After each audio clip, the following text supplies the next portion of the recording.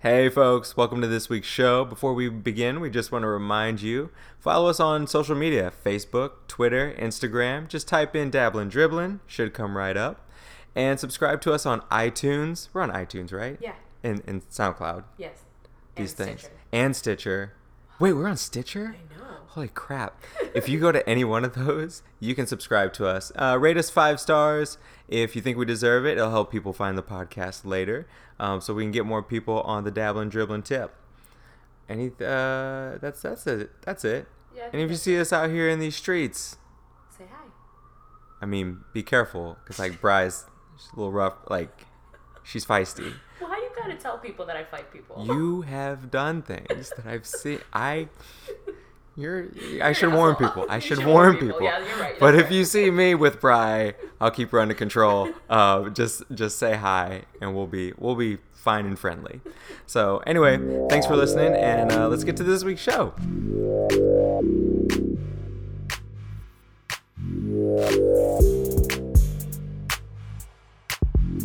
What up, folks? Welcome to Dabblin' and Dribblin' with Alex and Bri. What's up, y'all? Man, you might be wondering, whoa, it's not 2 weeks since the last cast. What's going on? What's going on, Alex? You're asking why are we doing this like a week later? Yeah, Because we decided that we wanted to. there was enough to talk about, and we would just do one this week, and then we'll skip 2 weeks later after that. Right. All right, it should be fun. It should be good. But yeah, how's your week been? It's been a whole week since I've seen you. That's a lie. I've seen you like every day for the past Yeah, we've seen a lot of each other. Yeah, we've been in the same room pretty much every day. Ugh, And it's been exhausting. all day. It's been so exhausting. Yeah, and now we are free and fancy. Yeah. And we're just doing this. So, I mean, I'll tell you what. We've had long days and we've worked very hard. Yeah. But I've still tried in the mornings to have me time Mm-hmm. and a routine. How'd that And, go? Good. I got in the gym on Monday and I felt fairly fine. Yeah. And then did my due diligence. But then you get in the gym, in a gym you don't know. Mm-hmm. So, I got that membership with the satellite, Oh, yeah, different right, one. right, So I right. went to one I don't normally go to because it was by the meeting area. Uh-huh. And then these guys who know the gym are using it. Like they know the gym. Yeah. I know the gym, and I quickly assess, like, okay, here's what I'm going to need today. I do a walkabout for 1 minute to figure out what I need. Mm-hmm. One of those moments where everyone's on every machine that you need. That happens the to you a bench. lot, though. It's Like, only- this is the second time this has happened to you, right? Yeah. Because I feel like we've talked about this once before. Yeah, but that was when I was at my last gym. Oh, right. And I left that gym because it didn't have as many options. Mm. This new gym has a lot more options. It's just everybody was on my cycle. So I think what I'm going to do is have to mix up what I'm using. Do some different body weight stuff or whatever. And then, yeah, I've been doing some reading in the morning. Nice. This new thing, I'm not plugging this. Right. I mean, because they're not sponsoring us. Right. So I'll only say it one time. All right, say it one time. Blinkist. Blinkist. What's this? It's an app where they will summarize a book Uh-huh. in 15 minutes. Whoa. They'll give you the main takeaways of a book in 15 So this is like minutes. Spark Notes and like audiobook. Exactly. Man, Spark Notes got me through through high school. Same. AP English. And now I read all the time. What's wrong with Yeah. me? No, when I heard about this, I said, okay, my mornings I'd love to read a book a day Sure. if I could. This allows me to wake up, have breakfast, and listen to an entire book while I have breakfast. That's been saving my mornings. I will say for me, it's been just listening to the recap of what happened, the soap opera that is the Talking about your stories? Huh? The stories? The stories of American As the White House turns? as the White House turns, days of Days. our what the hell. Yep. Yeah, every morning I listen to one of those. Like NPR has one, the New York Times has one. Yeah. Yeah. You wake up, you're just like, ooh, what happened today? It's like, what shitstorm happened today? So that's always fun It to has do. been entertaining. Has it? I mean, in a very, apocalyptic way. Yeah, I feel like the end is near. The end is nigh. In the same way that, Armageddon would be, not a great thing. exciting, but also, really nerve-wracking. Right. That's what this is. Yeah, I'm really glad that I'm not afraid of death. Like, if death were to happen, I'm like, all right, I'm down. Because I feel like I've lived a full life. Last time we talked, we ended on our last podcast about how we didn't know how to feel about John McCain. Right. Since that time, yes, John McCain, got his nuts together. Got his nuts together. He did at 1 a.m. That night, shortly after we did the cast. After I roasted him. After you roasted him, you were like, the first 2 times, you voted on the side of poor judgment. Poor judgment / you wanted to have a more discussion about this bill that you said you weren't even really going to support / maybe support, like. And then you did. Right. And it was like, come on, man. And then when it finally came down to the skinny repeal. Right. The way that he walked up to that podium. And he just raised his right hand. In front of Mitch McConnell. Do you see Mitch McConnell? Just you see his face? Arms. Oh, he looked... His second chin turned red. It was bright red. It was bright red. Turned red. And he just stood there looking at him, pursed lip, like, God, John, don't do it. John, with the hand up, and then flipping the fingers down, and just going, no. And walking away. Yeah. No. And everyone's like, he's a hero. And I'm just like, no, you're not a hero for saving the lives of millions of people, like, by doing the right thing. That's just called being if you want to talk about morality, like, that's the moral thing to do. Well, give him his dues. He's a maverick. Dude's a maverick. He's a bit of flying in the... He was the only old white guy in his party to go the other way. Well, speaking of old white people, I feel like that's going to be a theme of our class today. We're talking about... just a lot of old white people and how they have a lot of feelings. Denny's and IHOP Sunday mornings. We got more old white people than Del Boca Vista, Florida. Man, I don't know. I just white people have a lot of feelings, and they've been having a lot of feelings this week. Don't you feel? Well, I mean, besides the Republicans on Capitol Hill, I mean, who are you talking about? I mean, there's quite a few. So, there's a lot of white people feeling some kind of way about Colin Kaepernick. Okay, let's start there. Yeah. Let's start there. So, the Baltimore Ravens were / are, maybe still were, I don't know. I don't know what they're feeling. I think he's out of the conversation. They were interested in Colin Kaepernick. And the Baltimore fans...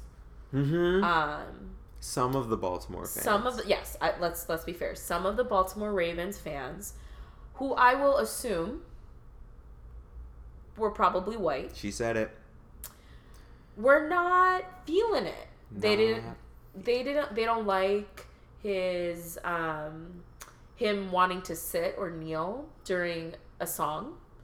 That song, though, is not just any song. No, it's not just any song. It is the national anthem. Right. For a lot of people, that's a trigger. Sure. Totally. That's a no-fly zone for a lot of people. Right. But I think I read an article, and I was just like, instead of being really upset about why he's not standing, why don't you ask, why are you sitting? Tell me why you're sitting. Tell me more. Say more. Say more about that. Right. But people think they do Let's have dialogue. Yeah. Let's not debate here. Let me understand where you're coming from. It's not a debate. It's not a debate. It's a dialogue. It's a dialogue. By the way, Alex and I have been talking about dialogue and debate a lot at work, and so there's a difference. There's a huge difference between the two. Where you're in a relationship, you want to have dialogue, not debate. No, that's kind of that's true. Here's the thing. People think they understand, and so they think they understand why he's kneeling, and therefore, listen, this guy is ungrateful. He's a complainer. He does not appreciate the freedoms he's given as an American. That comes from a place of not knowing. Colin acknowledges, and people acknowledge, no, I totally get it. I'm in a country that gives me way more freedoms than many other places in the world. Mm-hmm. I can have religious views that are different. I can have the ability to maybe potentially, according to the American ideals, move up or move down within the socioeconomic playing field.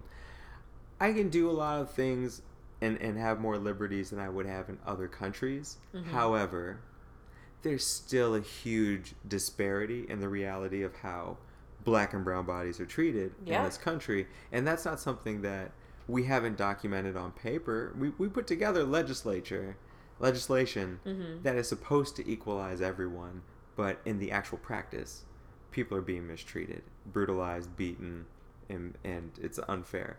So I think people understand, like, oh, he's down on a knee because he thinks America is good for nothing. No, he's down on his knee because people need to listen and be aware. And so I think my biggest issue is, so remember last week you asked me, like why'd you stop really watching the NFL or like just watching games? And I was like, I don't remember. And I realized I like blocked out a lot of things, and a lot of it has to do with what I'm about to say. So like, there's been a backup quarterback from a terrible team in the Arena League that got drafted before Colin Kaepernick did. Yeah. Right? And now there's many men in the NFL and that we know of that have been accused or convicted of drug charges, sexual assault, domestic abuse, whatever else it may be, and and they still get to play. Yeah. They still make millions of dollars. Right. They still get to do let's be fair, a pretty violent sport, in as much as, we talk a lot about how I like a little tussle here and there.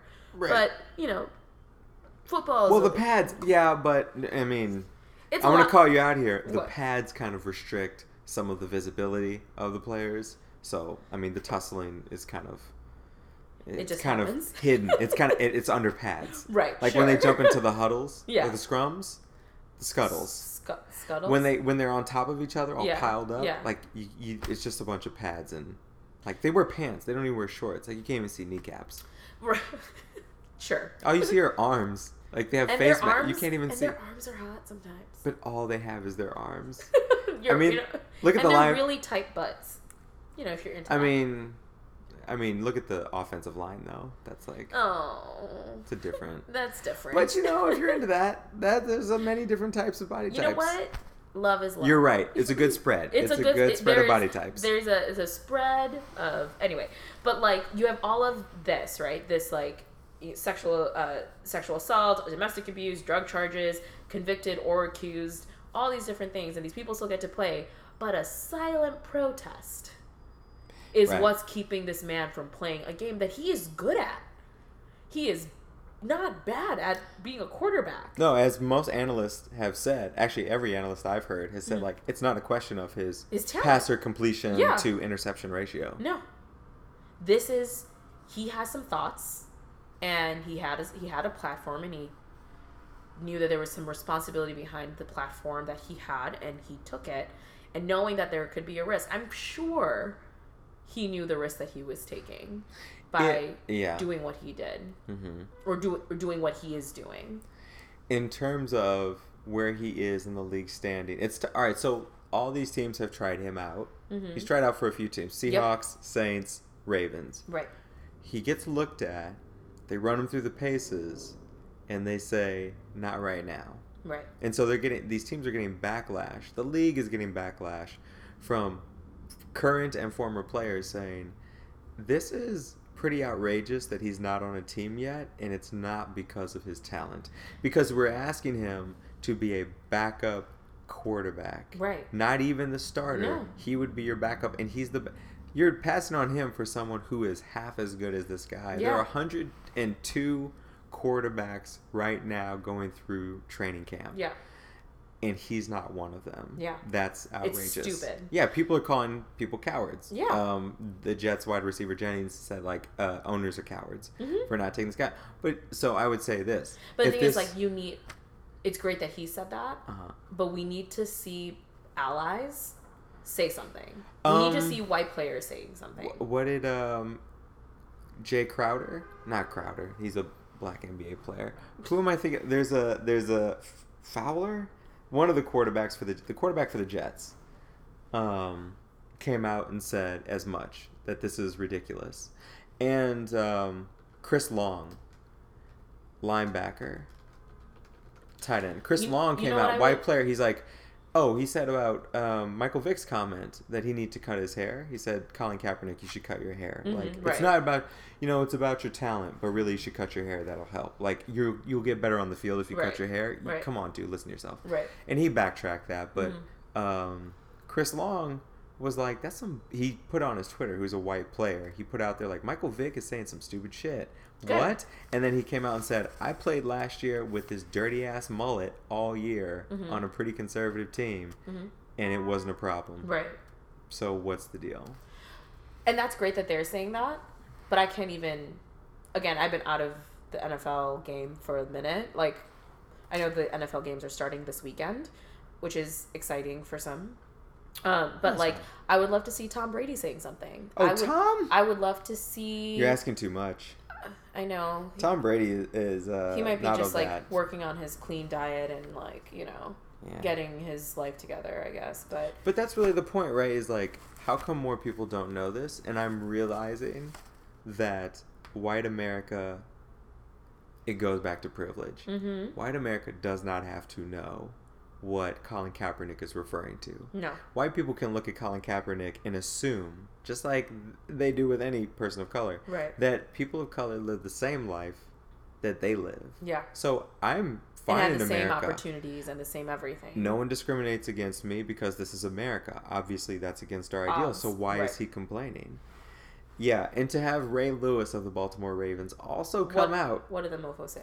He just he did a screenshot video of him just giving advice publicly to Colin Kaepernick to say, hey man, the most important thing as a young athlete, as great as you are, is to get out there and let your play speak for itself. Keep it down with the quiet protest. He's retired, isn't he? Isn't Ray Lewis retired? He's a Stay retired, dude. No one's asking you anything. Shut up. He's like, that will keep you off the field, and anything that keeps you off the field is not in your best interest right now, not in the best interest of the fans. I want you to play football. I want you to be happy. Just kind of keep that stuff down a little bit. And I understand that advice. Like, I get that advice, It's coming from a place of care. Totally. I want you to make your money. I want to see a black man who's as talented as you get what's yours, get what you deserve. But come on, dude. Nah, he doesn't know. That was never Ray's deal. Ray was never politically engaged. Ray is not woke. Ray's not been woke. He's spiritually tremendous. Ray Lewis in a cathedral or in a locker room is one of the most momentous people in the world. Like, this guy can move mountains with his words. But Ray Lewis, the professor of sociology and social justice, not the guy you want. He doesn't have it. He doesn't have the degrees to have. No, he's not there. He doesn't have that. Well, I mean, I think that you speak to kind of, I think, what has been driving this administration's agenda is this notion of white privilege is something that is kind of like an ugly word for them and I'm saying 45's base is pretty homogenous in the white America world, right? So not saying that there are people of color that do support 45 and his administration and the agenda, but I'm thinking about the things that have happened this past week, from immigration, from the affirmative action stuff that they're doing. It's all driving from this place of like, oh, white people are not, white people's identity or their place in society is being threatened. You know what? I'll also put something, because I have feelings about all of that that you just mentioned, but also the administration, the Secretary of Education, the Director of Education? Secretary of Education? Yeah, Secretary of Education. You're talking about Betsy? Betsy D. Betsy DV. She also is exploring, our Title IX enforcement as it relates to accusers, or the accused. Can you explain what Title IX is? Title IX. I know what it is, but to our listeners. Title IX is the title that comes after the first 8. It's the one that we think about in terms of sexual misconduct and assault. Particularly as it relates to colleges and universities in the country. And it started within athletics, but it's expanded to overall functions of universities and colleges. And it basically says a university has the responsibility, if anyone reports being sexually assaulted, molested, sexually harassed, it is the university's responsibility and duty lawfully to investigate, follow up, and do its due diligence to find out what happened. Yeah, so when Title IX first came in, it was in the area of athletics for specifically women to have access to athletics in a way that they're not discriminated. So it's basically no person in the United States shall, on the basis of sex, be excluded from participation in, be denied the benefits of, or be subjected to discrimination under any educational program or activity receiving federal financial assistance. And it really started because state universities, federally supported, they had all these men's sports teams. Right. And they had 3 women's sports teams. Right. And I was like, that's not fair. Let's make money for the gals to play. And that's obviously, like, expanded to much more of, like, based on sex, we're not going to, not investigate or, even if it makes us look bad, like, if a football player sexually assaults another person, we will investigate that, and there will be consequences to that.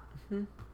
So the Title IX investigation also leans toward who are the majority of people who are accused of sexual assault on campuses? Usually men. Yeah, usually. Not always, but usually. And it goes toward this notion of, yes, affirmative action and immigration leans heavily white. In terms of, like, resisting affirmative action, resisting immigration, like preserving what is white. Right. Looking at Title IX again to see, like, are we, accusing too many men? It's going toward a culture of male dominance and white supremacy still being the benchmark of American excellence. That's disgusting. Well, that's what we knew we were getting, right? When this guy was running for... when he was talking about grabbing people by the pussies, it was like... Again, I don't want your small hands anywhere near my snatch, like, at all. We knew what we were signing up for. And as you said, the rest of America it's really good for them. When I look at pictures of the rallies where he is, you see a lot of white middle-aged men and young white men wearing T-shirts and blue jeans. They're not making tons of money. They're out in rural areas, and they're not exposed to a lot of difference. They're not exposed to ideas of, like, what is feminism? Because that's a bad word in a lot of places. What do you mean? What is a vegetarian? Are those people, like, communist? Right. All these sorts of, like, misconceptions of what lifestyles are like. What is Islam? What is Hinduism? All these is Hinduism and Sikh and Muslim all the same thing? If you don't know... They are, actually. All of them are the same exact thing. Well, I was waiting for you to say it, because I know that, but, like, I didn't feel like I was They're privy not to the that. same exact thing. That was sarcasm. Continue. Okay. So, the guys... So, when he was running these campaigns, you saw the swell of the base. Right. And his approval rating right now, I'm talking about 45. 45's approval rating is at, like, 32, 33%. Ooh, that's low. Even for him, that's pretty bad. Yeah. And I think... it's smart on his part. If you really just failed at healthcare, something y'all have been promising for 7 years. 8 years to be exact. Well, no, 7 years. It's 7 years. Whatever. Yeah. Long time. Yeah, they've been, yeah. They should... You got to do something to shore up the people who voted you into office. Because if they notice you're doing nothing. So he turns toward immigration, and so he turns toward affirmative action. The affirmative action thing is actually quite interesting because... I read an article recently where it basically was saying, hold on, let me just make sure I pull it up so I'm not just saying this wrong. It was basically saying, don't use Asian Americans to justify anti-affirmative action policies. So there's a lot of anti-affirmative action lawsuits that have been out there. Right. The most famous one is what's her name? Fisher Abby. Versus Abby Fisher. Yeah. Abby Fisher versus University of Texas A&M specifically. Little Abby Fish. Yeah, sweet person. Basically, they're saying, like, Asian Americans are being discriminated against because there's too many Asian Americans on college campuses. And so they're starting to get discriminated against because they're being more selective now of who can come and who can't come and things like that. Wait a second. Say that again. So Asian Americans, so they're starting to put, like, campaigns as well as lawsuits of anti-affirmative action related policies with schools, saying that, like, you know, you discriminate against this Asian student who has all these great credentials, right? When you think about, like, they have the grades, they have whatever, and they didn't get into school. Not like Abby Fisher, who actually didn't have the grades or the scores. So they're using Asian Americans who have the grades, because when you think of the model minority myth, the Asian Americans are model minorities, right? Boy. They have good grades. This They feels follow bad. they follow all the rules. Right. They are the model. Yeah. And, you know, if this is about, you know, equal rights for everybody, and an equal opportunity, or the equity of education being given to as many people as possible, especially of those who are disenfranchised. They're disenfranchised. You know, like, why are we not giving them the opportunity? Like, this is, they're basically saying the system is flawed. Like, the affirmative action is flawed because you're not giving access to someone who's clearly qualified. The most qualified access. And they're using Asian Americans, who are people of color, to, you know, making it a white agenda. This is interesting. This is very interesting. Yeah. You know what? It's really effed up. Okay, so what are we saying? We are saying this institution, if it has the mark of where you need to hit, SAT, ACT, GPA wise, right, you should automatically be in to this institution. Right. And if they fill up to capacity with people who meet that mark, and by the deadline of registration, by the whatever, deadline, right, then you need to then look at another university. And so I guess the people who are filing these lawsuits are essentially saying we should filter people to the schools that fit their standards of GPA, ACT, all that, the test taking, and all of that. So the people who go to the university in, I don't want to name a university because I don't know any actual statistics. I know some, but I don't want to put them on Front Street. Let's say the university in Hawaii that requires a 3.0 GPA and you need a 25 on your ACT. You go into that university and you have a 24 on your ACT and you have a 4.0 GPA from your high school. Well, you didn't quite meet the ACT mark. Right. And you know what? They shouldn't go there. They should go to the school that requires a 22 on the ACT. So you send them to Arizona and they go to a school there. So we're basically saying it's all about those numbers versus what affirmative action is meant to do is say, if you're within range of, you have a 4.0 GPA from a high school that's in a rough neighborhood in Baltimore. 4.0 GPA, one of the valedictorian of your school in Baltimore. Right.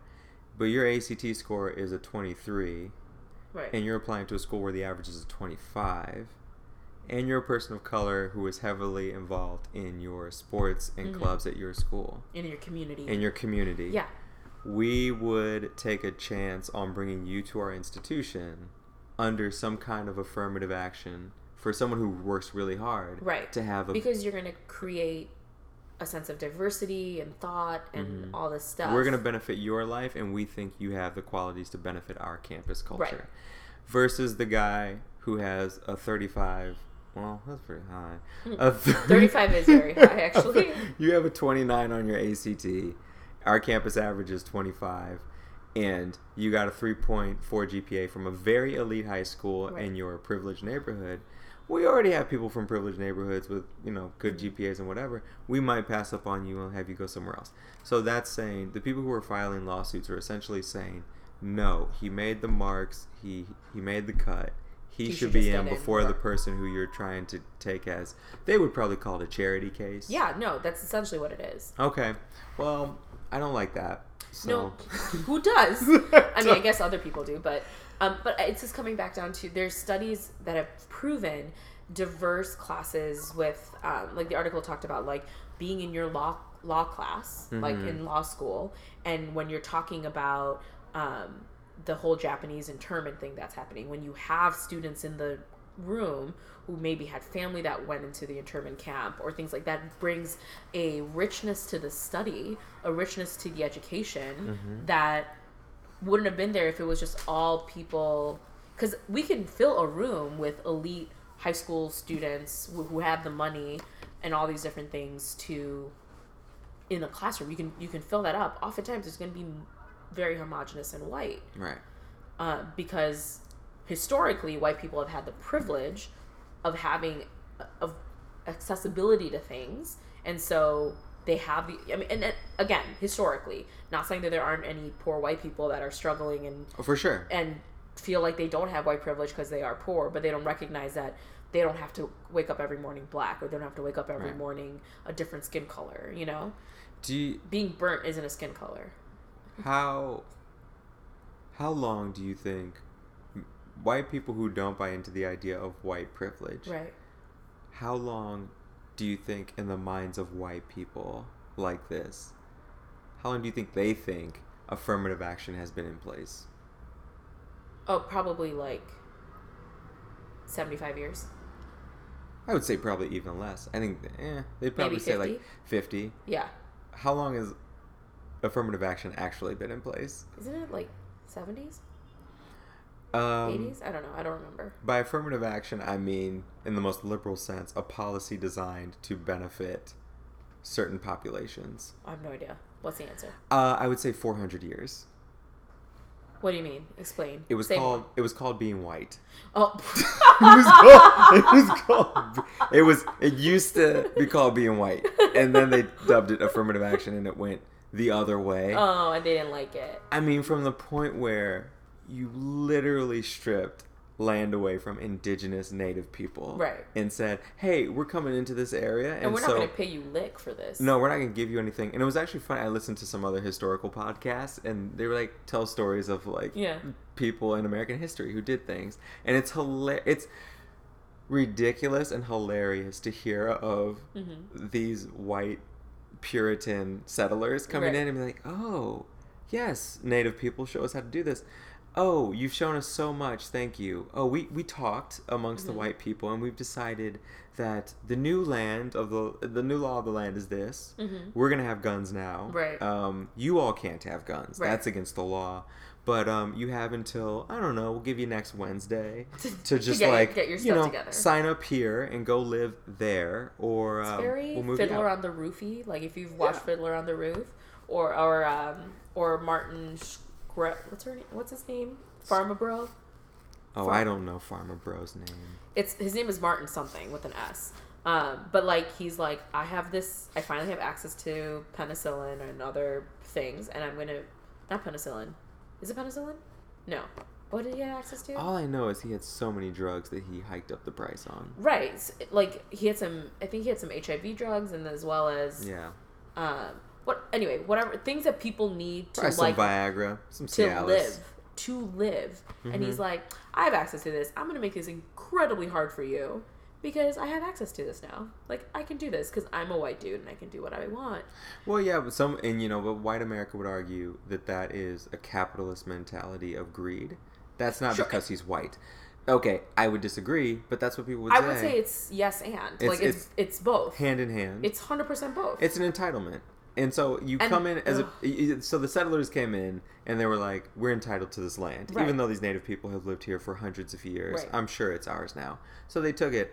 Then brought because in my slaves. skin is lighter and prettier, and you guys are kind of. Of course, naturally. Brought in slaves. 1619, the first slave landed in the United States.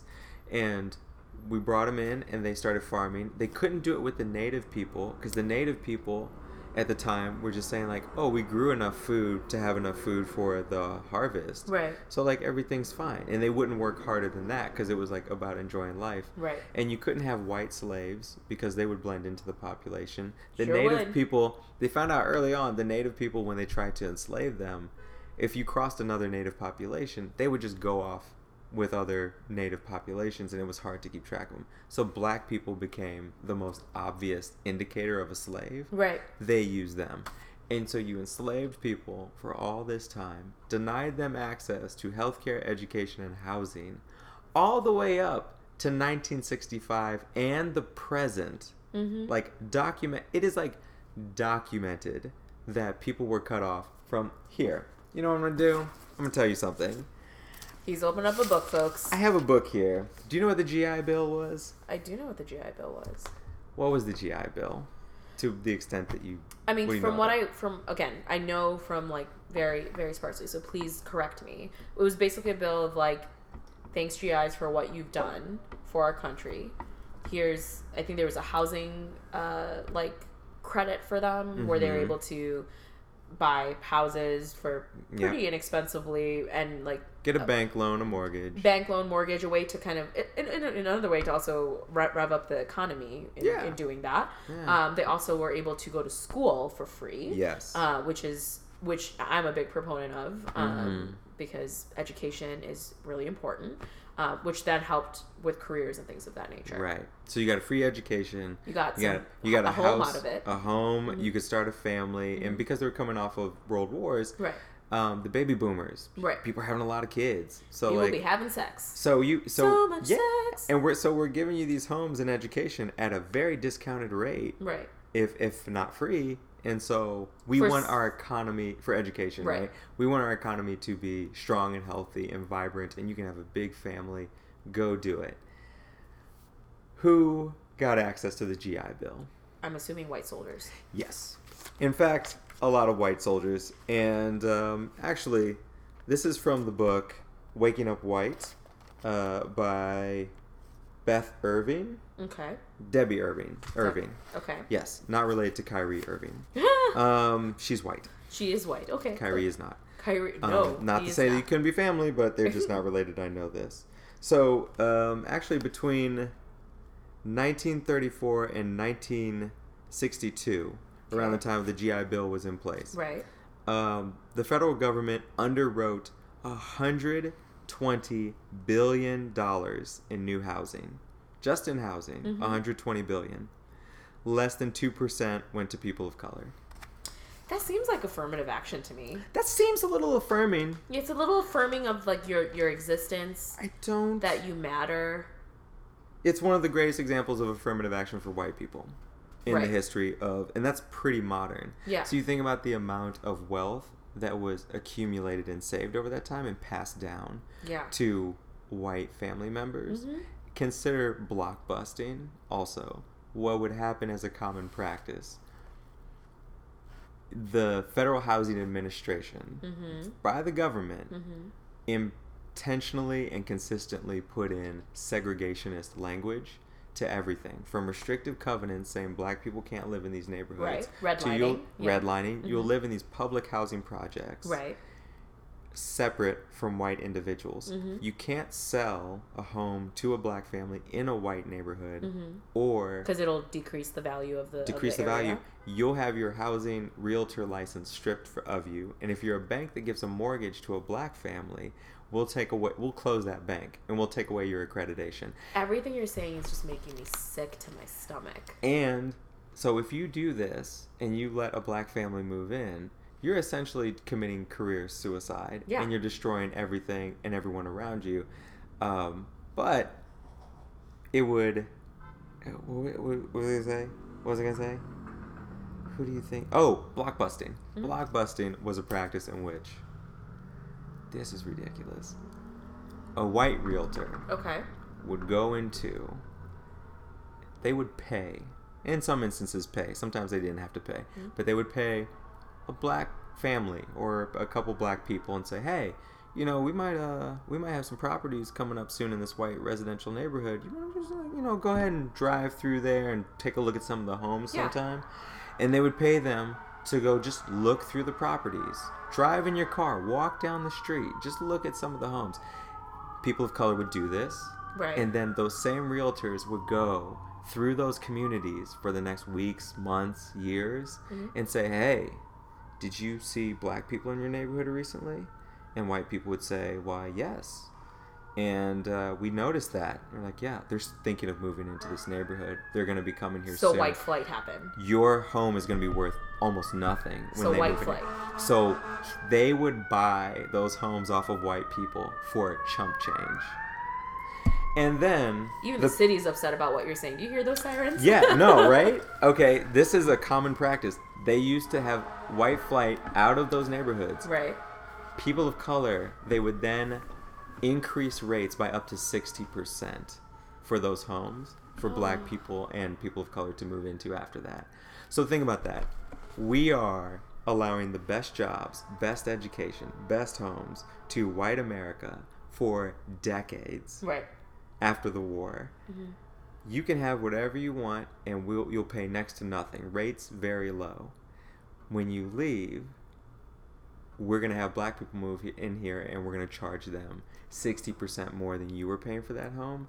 You start to, and we're not going to give them better jobs. Right. Regardless of, oh, you served in the military, you were a high-ranking member in the military. When you come back, you cannot be a teacher, professor. You are a janitor. You are a cook. Yeah. You can't serve in other capacities. So they would then have to have their families live in these housing projects or in these homes, and you would have to double up. You'd like, here's my immediate family, and then also you'd have your grandmother and grandfather. Right. You'd have the cousins living there because it's too expensive for you to have low-income jobs and high rent homes where white people had high-paying jobs and low-cost homes. And we did this for decades. All the way 1965, they put in the, Fair Housing Rights Act. Right. And still, nothing really changed. I mean, we can still discriminate till we're blue in the face. Other things I saw here in this reading that were, like, pretty outrageous. Oh, my God. But it's the idea of when you put in this legislation in America that determined if someone was white. Yeah. I'm going to read you something here. Okay. This is about a guy named Takao Ozawa. Okay. In 1922 in the Supreme Court, he went in front of them to get rights as a Japanese citizen who became American, learned English, fulfilled every part of the requirements to be a citizen. Right. Passes as Caucasian, but then he went in front of the court and they ruled that, nah, you did everything right, but you're not white. You did everything right. He learned English. He had a lifestyle that was American. He went to Christian church on Sunday. He dressed as a Westerner. He brought up his children as Americans, but they ruled against him because, for the court, he didn't pass as white. And that's the kind of culture in America where even if you are everything that we value, your skin doesn't look right.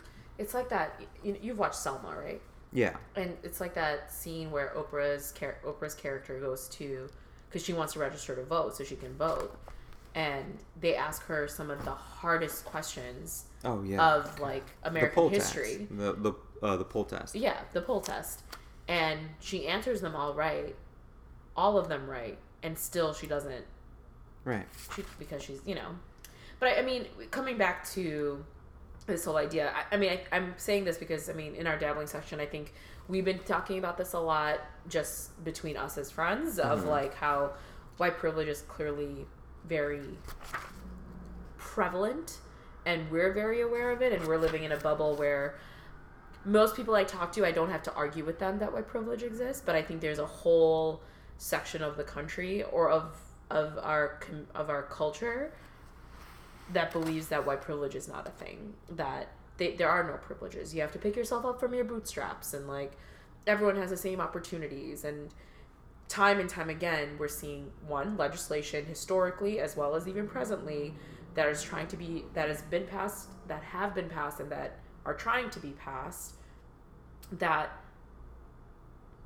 is just trying to preserve whiteness and trying to preserve white, the white place, superiority or place in society, because there is a fear of, oh man, we are not as important as we were before, that we are not as, and you have to think like, God, it makes my stomach turns. Right, and like, and there's people who realize that white privilege exists and they feel guilty and have white guilt of like, I feel bad that this is how people think about the history of our country. And I'm just like, right, you can feel guilty and whatever, but like, do something about it, Well, okay, but you can't do anything about something you don't know about. And right. So that idea of we're losing our place, we're not as powerful as we once were, right, is this idea we gotta make America great again. Well, it's making America white again. That's what he's asking. It's the idea that we always deserve to be as powerful as we were. Yeah. It was always granted. It was always given it was a right for us to be this empowered. No, you took it from Well, the people we took who it because originally we were here. more skilled, and the other people just, weren't Darwin, like survival of the fittest. Instead of the notion that there was probably a lot of cheating and deception and just general discrimination that happened, and stripping away of powers from people who had right to their humanity. Right. Like, we disregarded that because there was no language around that in the American psyche early on, and still, like, people are unkind and inconsiderate toward difference in our country. And we think we understand because we already went through the Martin Luther King phase. We already passed the legislation. We've already had I watched a YouTube video not so long ago. I stumbled onto this, like, white alt-right rural channel on YouTube where this guy said, like, look at this rant from one of these social justice warriors on YouTube. And he makes the point that Trump and all of his people in the cabinet are symbols of white power and elitism. But that argument wouldn't have been so great only 5 months ago when we had a black president. Because we had a black president, this idea of inequality kind of goes away. Right. Because we had one guy in office. Out of the 44, dude. Well, I mean, that's not really fair, Bri. I mean, we only had 44 white guys. But then if you look at... 43 white. Well, now we have 44 white guys. We have 44 white guys. But if you look at their vice presidents, though, then it's 45 white guys. But, all right. But to be fair, if you were to look at the people who ran against them in elections, that actually, because we had the Whig Party, too. Yeah. And the Yeah, Know what are Nothing. you trying to say? It was buddy? actually probably like 200 white guys. Yeah, it was all white guys. But their vice presidents. Were?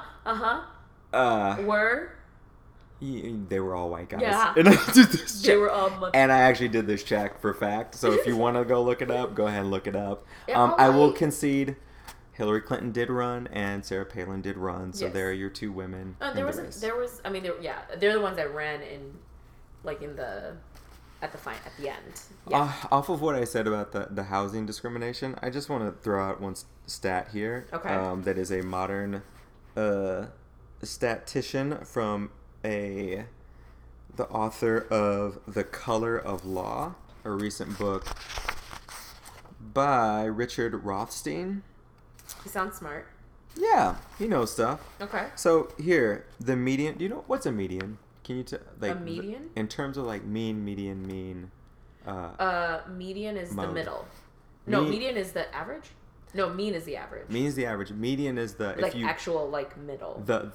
If you the counted point in the middle if you counted all of the individual numbers, the one in the middle is the median. Sample is the median. Yeah. So I was right the first time. Go me. Yes, you got it. The median white family income is now about $60,000, while the median black family income is about $37,000, about 60% as much. You might expect the ratio of black to white household wealth would be similar, but median white household wealth, assets minus liabilities. So your assets, your total accumulation minus liabilities is about $134,000. Okay. While median black household wealth is about $11,000. Jesus. Less than 10% as much as the white median. That sucks. And I realize that's only a black and white stat, and there are There's other groups, races and other But in terms of the disparity of the highest of high measures is white and the lowest of low is black, it sets a pretty clear indicator of. And people who dismiss ideas of white privilege will look at that and just say, like, hey, I mean, obviously black people are lazy. And I would say you're pretty racist. And then this other stat here. In 1989, the most recent year for which such data is available, 6% of black households inherited wealth from the previous generation. Of those who inherited wealth, the average inheritance was $42,000. Okay. 4 times as many white households, 24% inherited wealth, with an average inheritance of $145,000. That's a lot of money, comparatively. In that year, 18% of black households received cash gifts from their parents who were still living in an average amount of $800. About the same share of white households received such gifts, but the average was about $2,800. Jeez. Whose parents are giving them $2,800? I don't know any of them. Not mine. That's what I'm Mom, saying, man. Dad, can you give me $2,800? That'd be fun to just have. These stats are stupid. and I 48% of African American families at all income levels have lived in poor neighborhoods over the last 2 generations compared to 7% of white families. This is from 1989. This is from now. Oh, this is from now. Yeah, that's a current stat. Damn. So so white privilege exists. Yeah, it exists. But here's going back to affirmative action. I mean, basically what that says is, if I were a white American who didn't know that, I would think college affirmative action measures are discriminatory. Sure. If I didn't know that black and brown people were getting shat on for decades, history is short. Like, we all went through elementary, middle, and high school education, and we were taught history from a white dominant lens. Right. And so we knew America. Where the white guy was the good guy. All the time. Yeah. And so I didn't learn about the civil rights movement to the depth that I should have. I didn't learn about Malcolm X, Nation of Islam, freedom You don't movements. learn about the other races and cultures that influenced our country or their experiences or their stories. You didn't have time to get into Nixon's discrimination of blacks and Latinos. You didn't get into Reagan and contraband of across the Contras in Nicaragua, in which the government systematically gave weapons to Nicaragua so that the rebels could smuggle cocaine and crack into the United States, into black communities, to start the crack epidemic, and then subsequently invented a war on drugs. So when Reagan introduced the war on drugs... DARE. Oh, we all had fun with DARE. Was your officer cool? Because mine was Officer Hart. He drank White Castle coffee, and he was a white guy with a big, bushy mustache. Mine was also a white guy, Chicago PD, and his name was he called himself Officer Smiley. Isn't that... Hey, look, drugs. And Officer Smiley was pretty cool. Yeah, and that's what they were. They were the heroes coming in to say, hey, kids, say no to drugs. Like Nancy Reagan said. I will say, almost everyone in my class still did drugs anyway. I didn't, but like... I have no idea. Almost everyone in my... Because it was so accessible in my neighborhood. Okay, right. Yeah. Because you grew up in, like, Chicago. Yeah, I grew up in Chicago. Right. Proper, yeah. Well... When Reagan introduced the war on drugs, and this is from a book called White Rage that's out right now. When Reagan introduced the war on drugs, it was on the tail end of them working out a deal, the government, the U.S. government of white guys, working out a deal with Nicaragua, the Contras, and smuggling cocaine into the United States. And the only problem with him introducing the war on drugs, targeting drugs in urban communities, poor black, brown communities, was that there was actually no uptick in drug use. In fact, drug use was down. But he knew it was coming. So he was like, we're just going to do this. So anyway, before we close on that, I just want to say, if we didn't learn about Reagan, if we didn't learn about Nixon, if we didn't learn about housing discrimination, education discrimination, healthcare discrimination, all recent stuff, all of that stuff, and we didn't learn about generational wealth gap and inheritance being passed down systemically, repeatedly to people on the white side but not on the color side, you would look at an Abby Fisher and all of these policies and say, wow, you know what? Black people sure are getting a free pass. Yeah. Wow, Latinos sure are getting something they don't deserve. Right. But I would argue that those people have not deserved many of the things they've gotten in life, and it's just one of the small things to give them a shot at a better education. Right. And for white people who suddenly have to deal with something not being given to them, but something that's just like, hey, we're going to withhold just a little bit of privilege in order to have justice and equality. That's what justice and equality feels like. But it feels different when it's happening to you. Right. When you're not used to it. Yeah, and you feel attacked. And I get it. Like, it's not a fun feeling to have, but I think, you know, before we close on our dabbling section, I just think it's like consistently that's all what we're seeing in culture, pop culture, in in political culture. The idea that really at the end of the day that people of color and their coolness and stuff is only appreciated when it's done by white people, right? Like, so like if the Kardashians and the Jenners, who I by the way saw this week. Oh yeah, I saw your feed. Yeah. It was weird. I was like, they're beautiful. It was kind of striking. But they look good. Like they can make things that people of color have been doing their whole lives, cool and whatever, but like they're able to profit off of it because they're white. Yeah. And I'm thinking about everything else that we've been doing, just thinking about like how this country has continued, like back to what you were saying, like there's just this consistent of like things have been handed to white folks for a minute now, and so why are y'all so oppressed that like a person of color can get an education? Get over your damn selves. People just don't know. People just don't know. Were you saying something about drugs?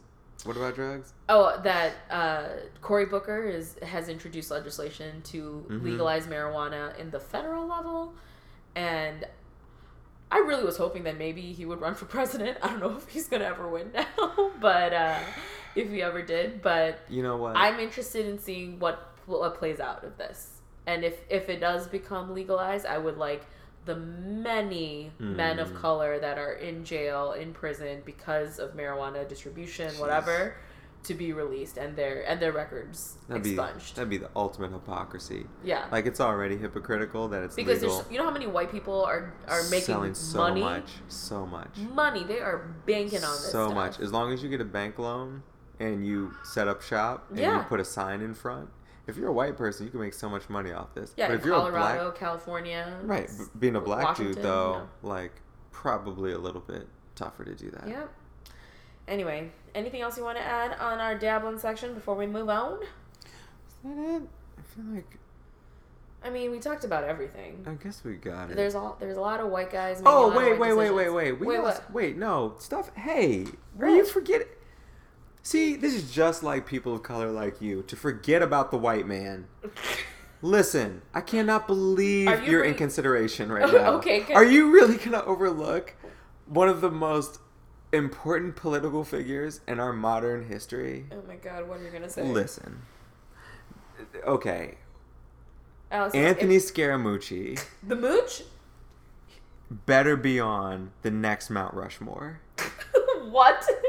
Explain yourself. Maybe only 10 days he was in place. 11. I think he was there for 11. I had milk that was older than...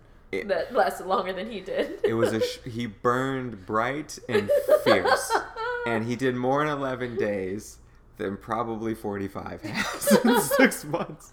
But to damage-wise, they've done it pretty equally, I would say. Like the Mooch, step in here and, Did you hear about his wife divorcing him? Yeah, because he didn't show up for the birth of the child, and he was like, hey, hugs and kisses, here's a card.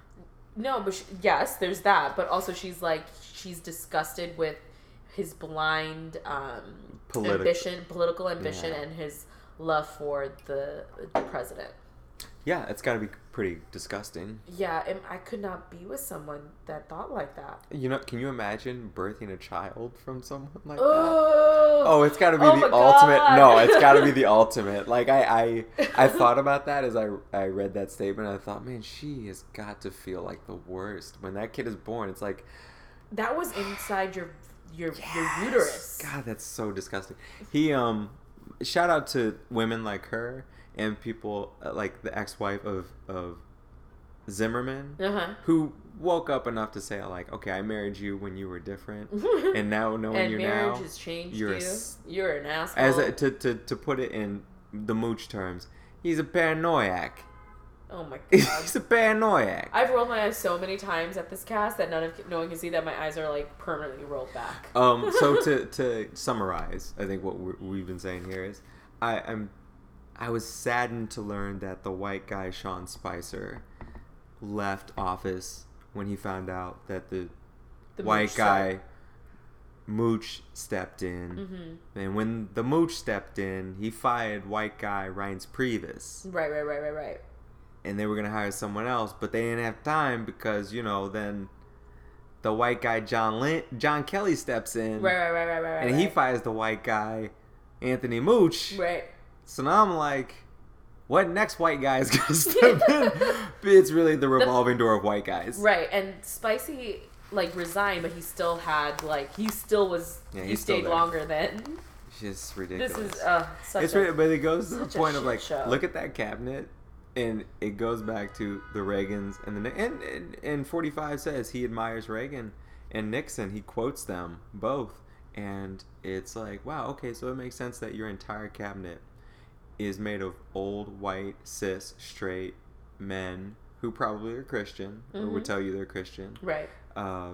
Christian by name, probably not by action. Right. It's all white-dominated Western U.S. men. That's just what it is. And there's probably an Asian queer woman who could probably do that job just as good. But we're going to... Probably even better. We're not even going to look at her because we got enough white guys lined up outside that we know from dinner parties and socials that we're just going to put in place. So before we end it on the dabbling section, I just want to give a heartfelt shout out to someone who brought so much joy to our lives and entertainment for 11 days. Anthony Scaramucci, you will always be in my heart as one of the... Hey, look, let's say it here because so many people won't say it. Okay, say it, my brother. In the face of white guys like Steve Bannon, who are just riding the coattails of the president. Right. Anthony Scaramucci came straight out and said, hey, look, I'm not here to suck my own cock. And I'm not here to kiss the president's ass for my own good.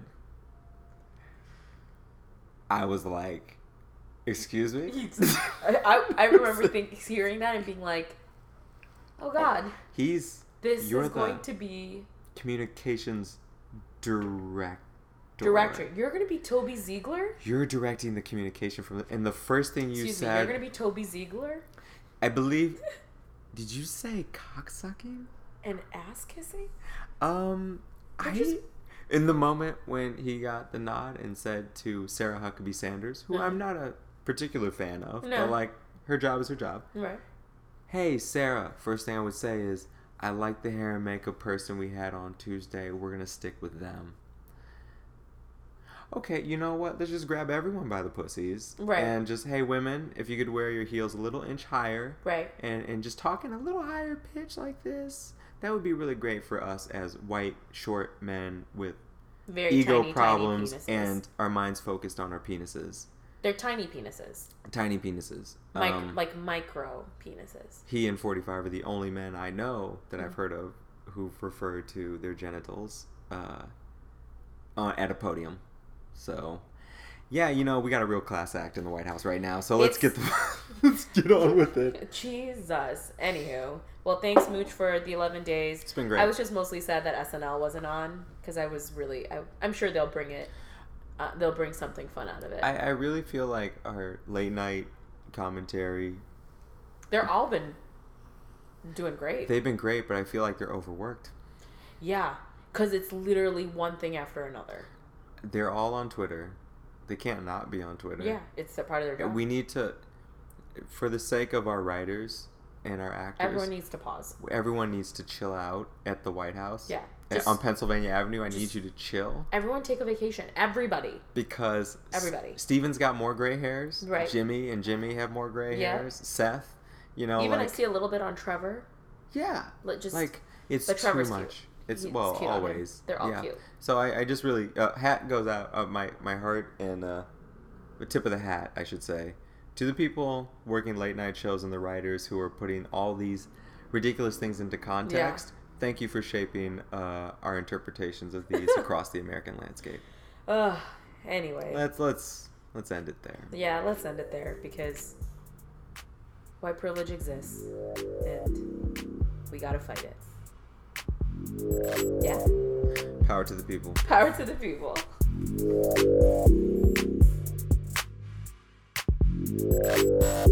All right. Time for our dribbling section. I'm very excited about this. Yeah. Because I found out Yeah. from a friend of ours, a mutual friend of ours, so I was going through my Instagram, as I do all the time anyway. Mm-hmm. I was going through it, and I saw a picture of Beyonce wearing like a leotard bathing suit kind of situation with, it says Houston on it, like red Houston. I'm like, and I looked at him like, she's gorgeous. I kept on going. She's from Houston. She's from Houston. It's I've seen a picture like that before. Yeah. It's not like overly concerning. I was just like, cool, whatever. Kept on moving. Then a friend of ours messaged me and was like, oh my God, did you see this? And it was something from, I think, the Shade Room or something. Yeah, I think it was from the Shade Room. And it was like, Beyonce's thinking about buying some steak, some shares. Some sirloin? I see. Some shares of the Houston Rockets. Because recently the Houston Rockets owner has put the team up for sale. Yes. And so, as a woman who loves Beyonce, I'm out for this. What do you think she would do for the team? I think she'll bring fans to basketball, which I'm all about. I think, there's girls like me, women like me who enjoy basketball because it was very much a part of us growing up or whatever. And I think she has such a huge fan base. The Houston Rockets may get a whole ton of fans just because of this. Women specifically, I think, would just be like, hey, if Beyonce signs off on... If Beyonce signs up, I'll tell you what, they might even get some fans on their roster. I mean, in terms of, like, free agents next year. Yeah. Could actually get some, like, actual players. Yeah. Some good... I mean, they have good players now, but even better. Yeah. So, I mean, I just don't know how it would work with Jay's, like, sports management company. Mm-hmm. His... he's doing, like, sports agency, right? He has, like, an agency company Mm-hmm. like that. So, I don't know if, like... I don't think it matters because Parkwood is different from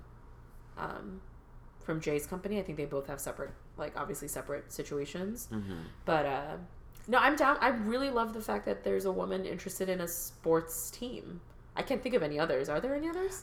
My mind went to Oprah, and I know she doesn't have any allegiances or investments, but I'm thinking, like, man, she should. I feel like Oprah should own. Why didn't you own a part of the Chicago Bulls? She used to record her show like blocks away from the United Center. You seem to have a lot of feelings about that. So I mean, girl. I would email or like DM her and just like ask her like, what's the deal? What's this? Oprah. Also, if you want to like pay off my student loans or, I mean, or you could just beg in general. Just ask for like. If you want to just give me like $1 million, so I can not be in debt with student loans. Fair enough. What I think also, hopefully, this would bring is new and more exciting uniforms. I'm thinking tighter, more bedazzled. Bedazzled, like very similar to her leotard. Yeah, I'm thinking something a little shinier. Hopefully, but no, Miss Knowles is like Queen Bee. We all know. Well, I mean, there's the Buss family, like Jeannie Buss. Is she president though? She's not an owner. No, she's the owner. Jeannie Buss is the owner, isn't she, of the Lakers? She is. Yes. So there are other female owners. Yeah, but she. I want to be careful. I think she comes into it, yes, from a place of love and a place of. She inherited it. Care, yeah. She inherited it. She got it from her dad. Yeah. I mean, yeah, she still loves the organization, but she kind of was birthed into it. Right, and I mean, she's made some smart decisions with hiring back. Hiring.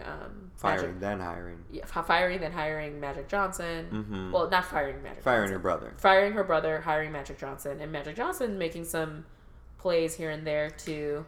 I mean, this 2017-2018 Lakers looks interesting. Yeah, it looks promising to a degree, but I would say the 2018 Lakers look even more interesting. And so... Because LeBron's going to go to the Lakers? Well, so... People are chatting about the next super team being the Super Friends. LeBron, CP3, Melo, and D-Wade. The Banana Boat crew. Can I just say I want to party with all of them? I feel like it would be a really good time. That's the understatement of the year. It's like, it would just be stupid fun. Yeah. With all of their beautiful wives. Mm-hmm. It's just like too many. Oh yeah, they're all really pretty. They're all really beautiful, like striking features and just smart what's interesting? women. And you know what's interesting about that? What? They're all black women. Yeah. That's something. That's Get not it. nothing. That's Yeah, like because you're right. Because they could. I mean, we could you go. see in, Paul we could- George's girlfriend. You see Paul George's girlfriend. I did not see. She Paul. was on the. You look her up on Instagram. Oh, Look at God. Paul George's. Oh wait, Instagram. yes, I did see it. I ain't mad at you. Just saying. And she's something. I saw it and I was just like, who's that? Who's that girl next to him? Yeah, she's cute. But it's interesting that that all 4 men are married to black women, like phenotypically black, genotypically black as well. And I think many of them are darker skinned black women too. They are. I mean, Lala's the lightest, and she's not, and she's a decent complexion. She's probably my complexion. Yeah, I think she's probably your and complexion. she's but they're saying that the Lakers could get all 4 of them, or Houston could get all 4 of them. It's potential. It would mean Beyonce. Did you hear that? I'm telling Beyonce if she heard those things. Yeah. They better get in formation. Dwayne Wade would have to take the league minimum, veteran minimum, in order for Melo, LeBron, and CP3 to fit on a roster. Talk about going out big in your senior year. I mean, look, Dwayne's 36. You might as well, at the age of 37, 38, go play with your friends. Yeah, and just have some fun with it. Yeah, you're already making more money than you probably should be making in Chicago, but yes, that's true. Take your money and then go play with your friends. That's true.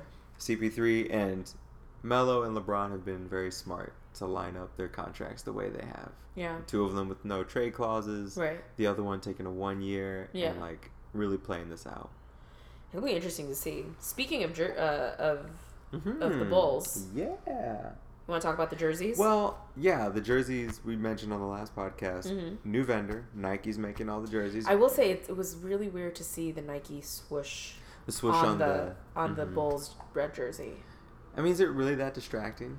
It's not distracting. It was just one of those like, wait, that's not supposed to be there. Normally it's nothing. Yeah, normally it's nothing. Right. And so it's like, that's a little jarring. The close-ups on those jerseys, though, look super lightweight. Yeah. Breathable. Well, flexible. The Bulls jersey doesn't have like the unique collar, like right. because don't F with what is good. Oh yeah, it's too classic. Like, do not touch if they ever. Did you see the back of the arm holes? No. I mean, the one tweak they made.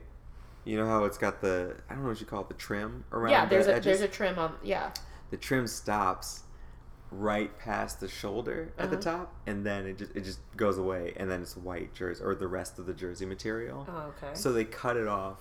This is the Chicago Bulls red jersey. They cut it off like mid-shoulder, mid-deltoid, just arbitrarily right there. So it's kind of introducing the idea that this trim might go away. So look for that on the horizon. Nope. Listen, you're a far cry from the Unstoppables. You know what? You don't know my influence. It's gonna be a while. You don't know my influence, dude. You don't know who I know. You know what else is cool, though? What? I noticed this, too, on the close-ups of that jersey, is that, the gold tag they put at the top of the back of the collar? It indicates that your team franchise has won a championship in the past. Nike said, we're actually gonna make, it's kind of like a goldenrod bright kind of yellow. Yeah. It's more like Laker yellow on all the jerseys in the league for anyone who's won a championship. So even if you're like the Bulls or the Trailblazers or whatever, you have this bright yellow tag on the back. Right. Nike made it metallic gold. Yeah, I did notice that because the Bulls had the 6 on it. And it's got a 6 in it. So now it puts the number of championships you've won also on that tag. I thought that was pretty cool. I did like that. The one thing I'll say about it, but they're wearing red at home. The Bulls are wearing red this year. Yeah, so now that rule isn't there where you have to wear white at home. Yeah. How do you feel about that? That's your team. That is my team, and I will say I'm cool with it. I have red jerseys. I think I only have red jerseys. It's a good look. We're the Chicago Bulls. Yeah. And when you say Chicago Bulls, you see the bull, you see the it's very prominent. I love living in New York because I walk outside every day and at least I see 5 people with a Bulls jersey or a Bulls hat on. No bull.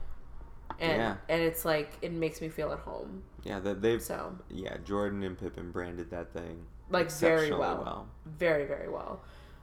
I'm just glad that the pinstripe isn't coming back. Remember the pinstripe jerseys? That was an ugly. That experiment. was not cute. That was not a cute. It thing. was a decent attempt, but never again. Yeah. Another team made a move, and this is starting to become a thing.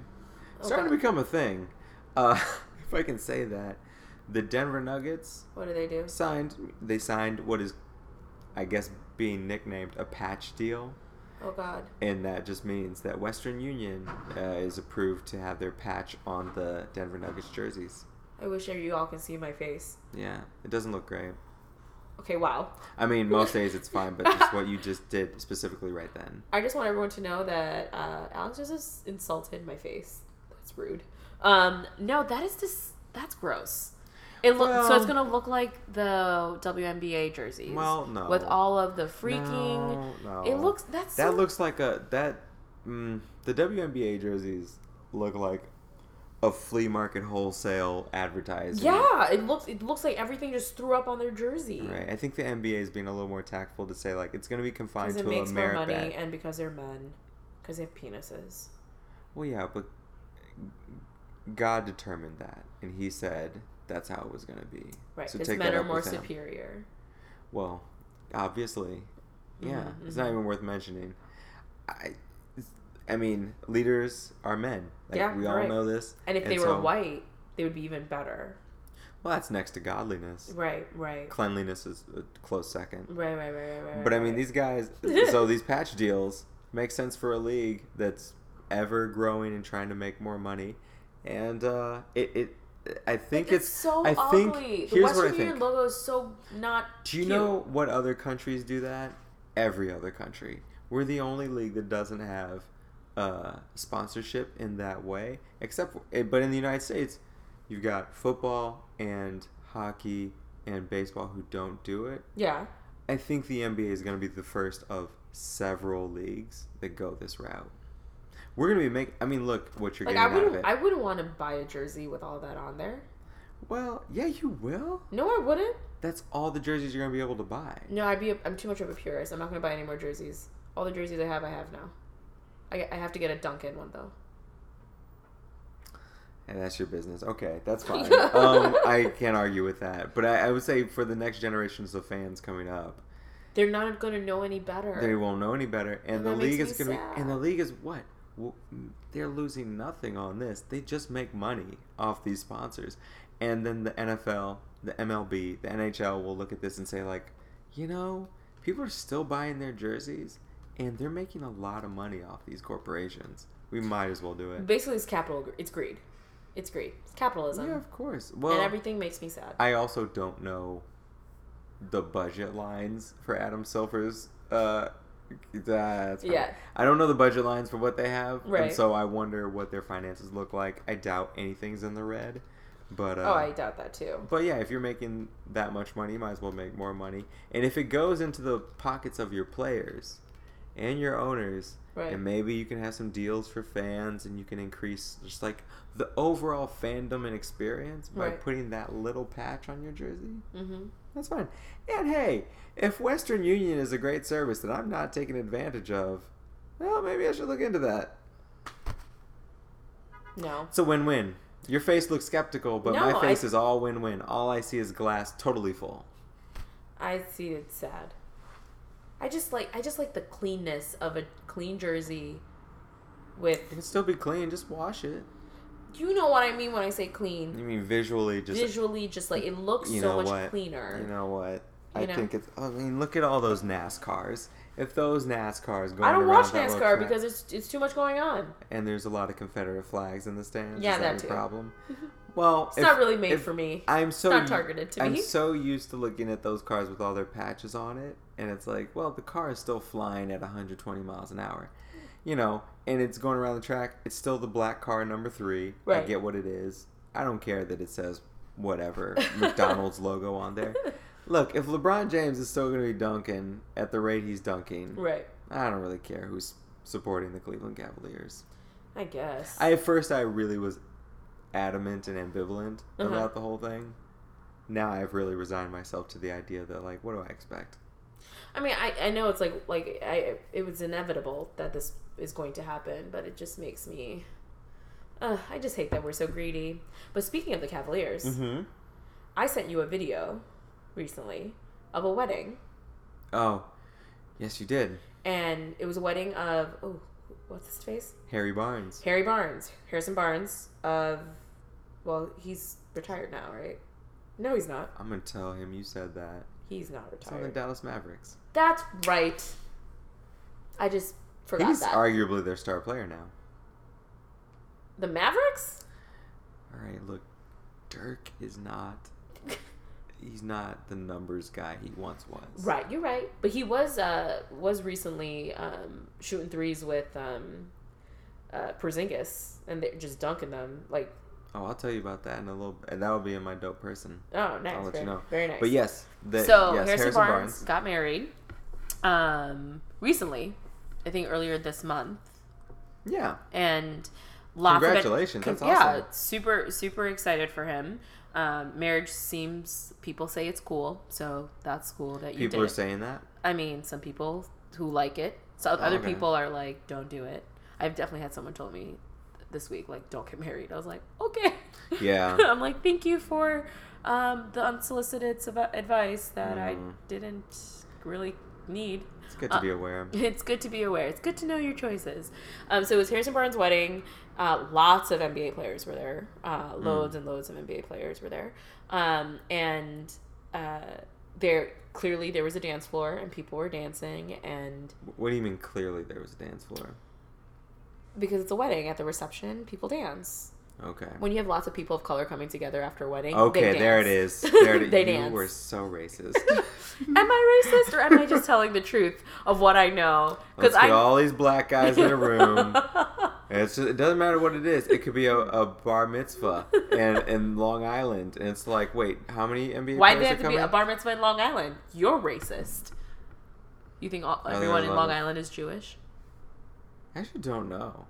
It is actually yes, there are a lot. Oh, okay. That was a reasonably good guess. that was a good guess. They come from the east. That's fair. There was a dance floor. A lot of guys were there. They were having a good time. Good time. I mean, as one does. Like, we've been to a couple of weddings and we've had a good time on the dance floor. You know. That's it's one of my favorite places to be. Yeah. Besides bed, in front of my refrigerator, and I would say dance floor's third. Not your studio? I mean, the studio is also important, but that's like work. That's like creative work. I'm doing work, and I'm also half of the time going to my fridge because they're in the same space, sort of. So okay, it's probably not healthy. I was about to say, I'm like, I don't think. I try not to show it. One grape at a time. Brushstroke, great. But anyway, the dance floor is a great place to be. Yeah, I mean, I'm a big fan of any dance floor. They look like they were having fun. They were having a lot of fun. And so there was a video that was posted by some friend, like, that isn't a basketball player, but is in, like, the basketball circles. Posted a video of Steph Curry dancing as though he was mimicking / making fun of, you know, the workout dance move videos that LeBron does sometimes, where he's like shirtless and he has the headphones on and he's just like, I wish there was a video. I'm watching. Yeah, you're. Bria's doing a lot with her arms right now. There's some curls. There's a lot of face action happening. Some crumping almost. Yeah, like it's very hard and like very shouldery. Like lots of pecs and shoulder. Mm-hmm. You know, which I mean, I'm not mad about when I see shirtless men doing things like that. Like it's very pleasing to my eyes. If you could put multiple likes on a picture, you would. I would, yeah. I would like it. I would love it. I would laugh at it. I would, you know, like, because there's multiple things I could do. There's lots of, because feelings. I know you don't know what that is, but we can. People keep talking about these things, feelings. I still don't understand. So anyway, Steph is, you know, doing his dance thing, and people are laughing because everyone knows that he's mocking / imitating. Does everyone know? Yes, everyone knew. The way that people were egging him on, he just beat this dude. Yeah. And he's mocking him. Kyrie's right there behind him. Oh, Kyrie's right there laughing along. Yeah, he's laughing along. Here's the deal. I'm gonna take the other side of this. Oh, good Jesus! You're such a contrarian. Go ahead, continue. The video. This man who's ever maneuvering the video. It's not the best video. It's very not shaky. Stable. It's not stable. Stability he's on the is a dance floor. He's a black man and on the dance floor wanting to get his groove on. Right, you are. Right. And so, as such, as a reliable cameraman, he is not. He is not. No. And so, this video is going from Steph to reactions to stuff. In fact, when you sent me the video, it was like, look at Kyrie. I had to watch it 3 times before I saw Kyrie. It took me a second. Yeah. Because you know the petty basketball fans out there, like, watched that a million times and like knew exactly where Kyrie was, paused it, like did what they had to do to like, because that's what I did. People did they did some engineering with it, right? But I mean, like, that's how short Kyrie was in this video, and to the point where you only saw him smile. You were seeing him smile and laughing in the direction of Steph Curry. He's having a good time with Steph Curry, who's dancing on the dance floor, because Steph Curry is dancing in a very silly manner. It's very silly. Some would call, and that's his personality. Steph Curry is very silly and Chef Curry with the pop boy, and he is doing things out there at liberty and not afraid to make a fool of himself. Sure. So one could say he's laughing at how comfortable Steph seems to be. Right. It could be argued and reasoned he's mocking LeBron because he's doing these arm curls and these shoulder movements and just looks like he's aggressively going on the dance floor in this athletic fashion that we have. LeBron is not the only person who's ever done those movements. It could have been incorporated from any type of cultural dance that has been seen elsewhere. But I see why you would reason that. No, it was I see why you're reasoning. But the faces that Steph made are the faces that LeBron makes. Yeah, sure enough. Steph Curry came out and made a statement. He did? Yeah, he said I was not mocking LeBron. Yeah, right. I know. You're Hey, look. You're a lying piece of shit. Hey, you are a liar. Bri is not believing. Absolutely not. Because you have to think, like, there was, like, his teammates were there, other NBA players were there. They were all, it was very clear. You know how, like, when, like, a song by Beyonce comes on, and sometimes I kind of get into my Beyonce mode, and, like, I black out. Single like, ladies I black out, and Beyonce comes out, and, like, everyone sometimes, because of how I am dancing, looks at me and eggs me on. Yeah. Right? Most of the time it's because I'm dancing pretty okay. Like, I'm not making you're a good dancer. I'm not making a total fool of myself. Yeah, you're a very good dancer. Right? And so, like, that eggs you on, that you continue on. What was happening with Steph? He was clearly in the middle, like, doing something that he has done clearly before. Probably in the locker room after they won their championship. And everyone was, like, egging him on and cheering him on. You know who the winner in this is? Who?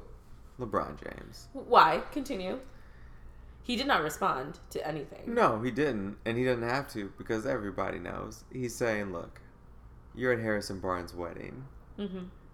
Y'all are there having a good time. And you're thinking about me. You know, you're right. He is absolutely thinking that. This is your guys' celebration day. Right. Y'all you're won a talking championship, about me. and you think about me.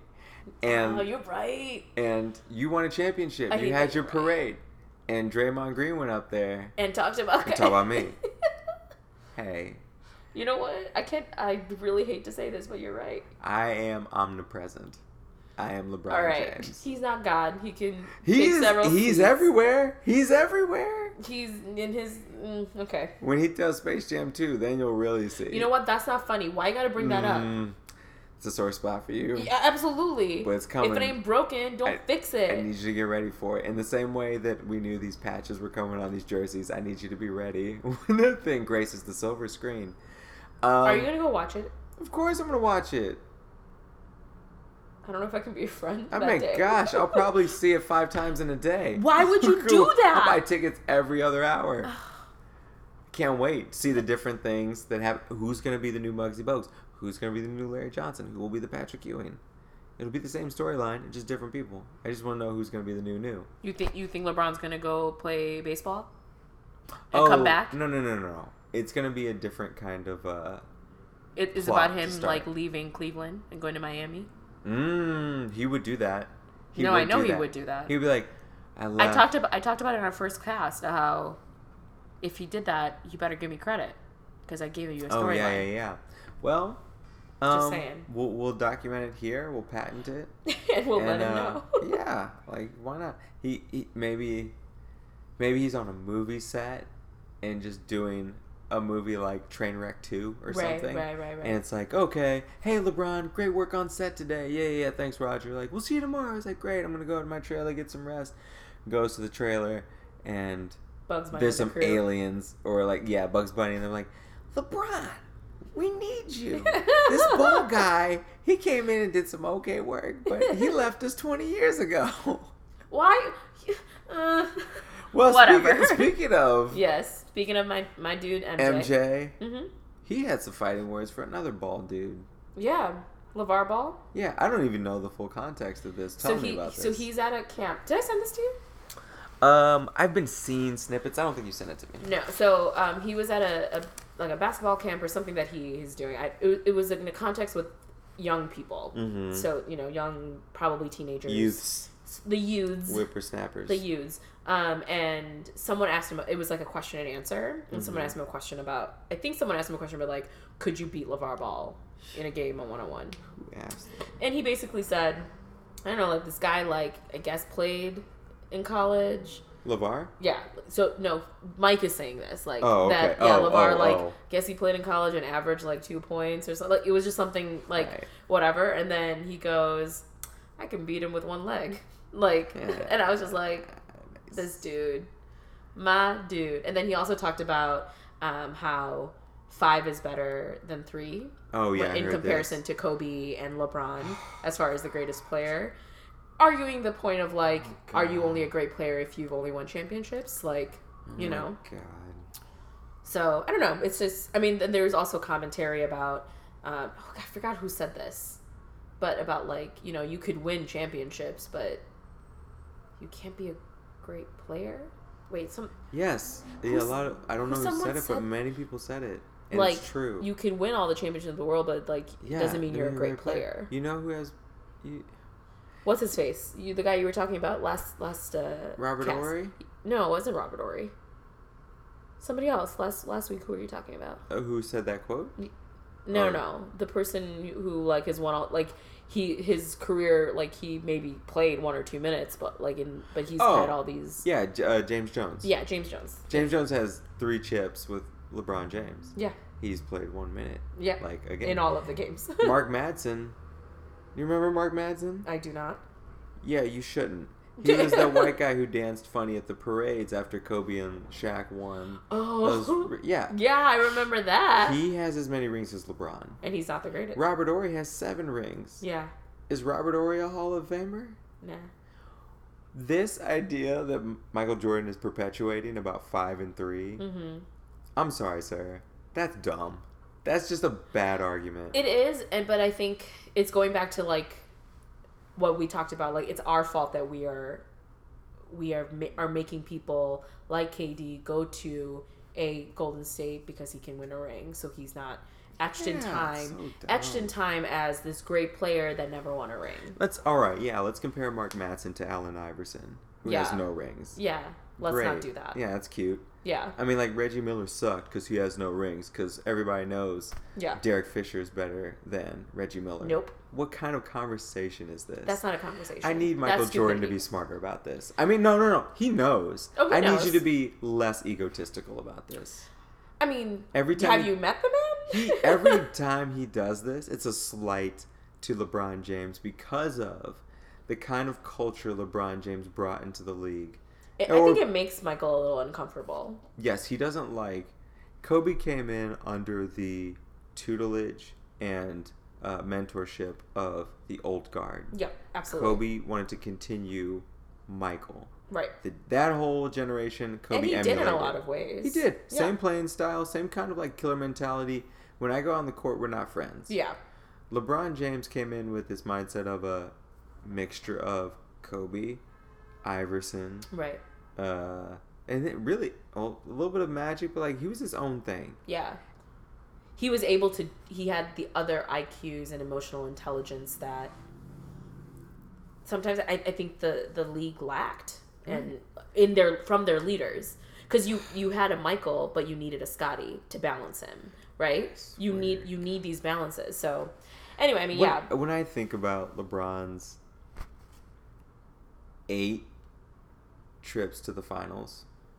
Yeah, man. When I think about the 8 times that he his played in the body finals, went through all of that. he lost in the finals 5 times.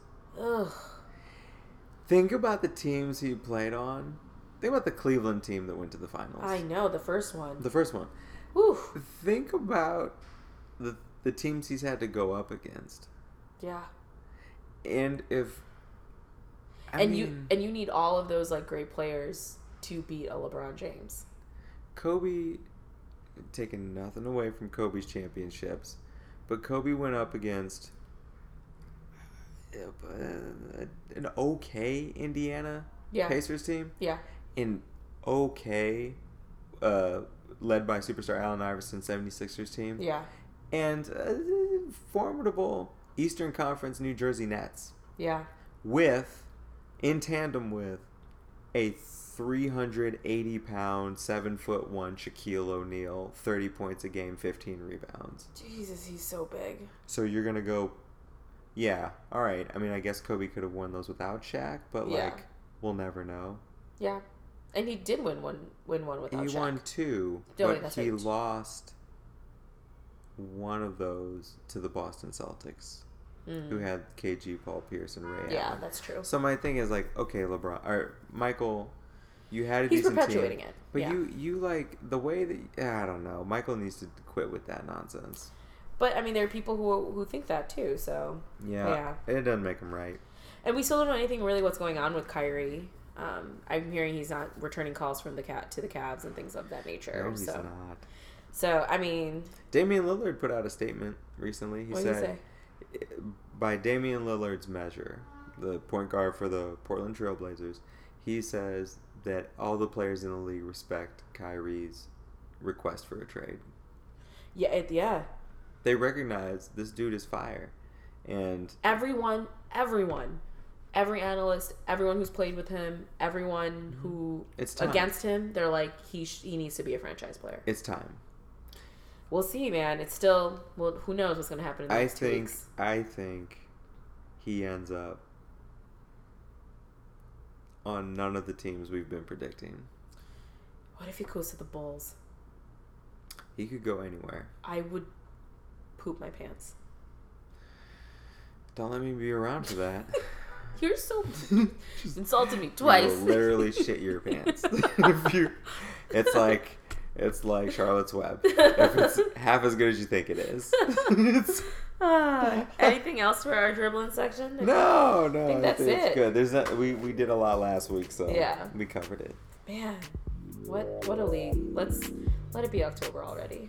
I'm so excited. I'm ready for it. Let's do dope people. Let's do the dopes. All right, it's time for our dope person of the week. Love it. So I am going to give my dope person award to the baddest bitch in the game, in my opinion, in the congressional game. That can be only one person. Only one person on Team Maxine Waters.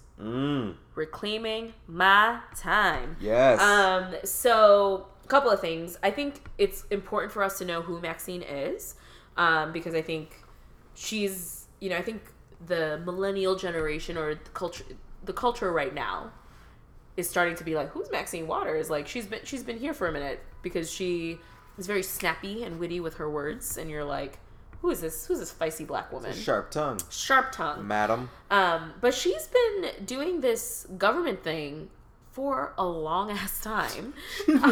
She has been a federal employee, right? She's been an elected federal employee. That's for hard to do. And yes. So let's call it what it is. Right. So obviously she's an American politician. She serves as a U.S. representative for the California 43rd Congressional District. which previously was like the 35th and the 29th district or something of that nature. Mm-hmm. She's part of the Democratic Party, and she is the most senior of the 12 black women currently serving in the United States Congress. That's a big deal. That's huge. She's an important figure. That's like, it's wild to me. And the fact that we only have 12 black women in Congress makes me very sad. And there are hundreds of people in Congress. This is the representatives. Yes. So that's, isn't it like 500? It's something obnoxious. Anyway, it's a lot. But did she do anything like interesting, especially noteworthy recently? Just a little bit more about her. Oh yeah, please. Just so she actually is the 5th out of 13 children. And she was what? Yeah. Is that legal? Well, my dad's one of 13 children. I guess that's fine. But that was he was born in another country though. She was born in Missouri. So, just so you know, she was born in Missouri. We are of this country, yes. So, and you are of the same country. Yes, I am of that elk. She actually, she was raised by her single mother once her father left the family when Maxine was, I believe, 2 years old. So I'm assuming the 13 altogether may be from another person, maybe. I don't know. I don't know how it all works. Anyway, whatever. That sounds like a whole 23 and me sort of situation. Right. There's a lot going on there. She graduated from Vashon High School in St. Louis. Do you know? Vashon. Okay. Yeah. She graduated from that high school. They beat us in basketball for the state championship. So basically, Maxine Waters beat you in basketball for that state championship. I want to reclaim my time. And she moved to California when she was in 1961. So I think she was like in her early 20s when that happened. So recently, Maxine was, hold on, let me make sure I get this right. There was the Treasury Secretary, not Alexander Hamilton, another current Treasury Secretary, Stephen Mnuchin, was testifying before the committee about the state of international finance system. And so, is that still a thing? Apparently.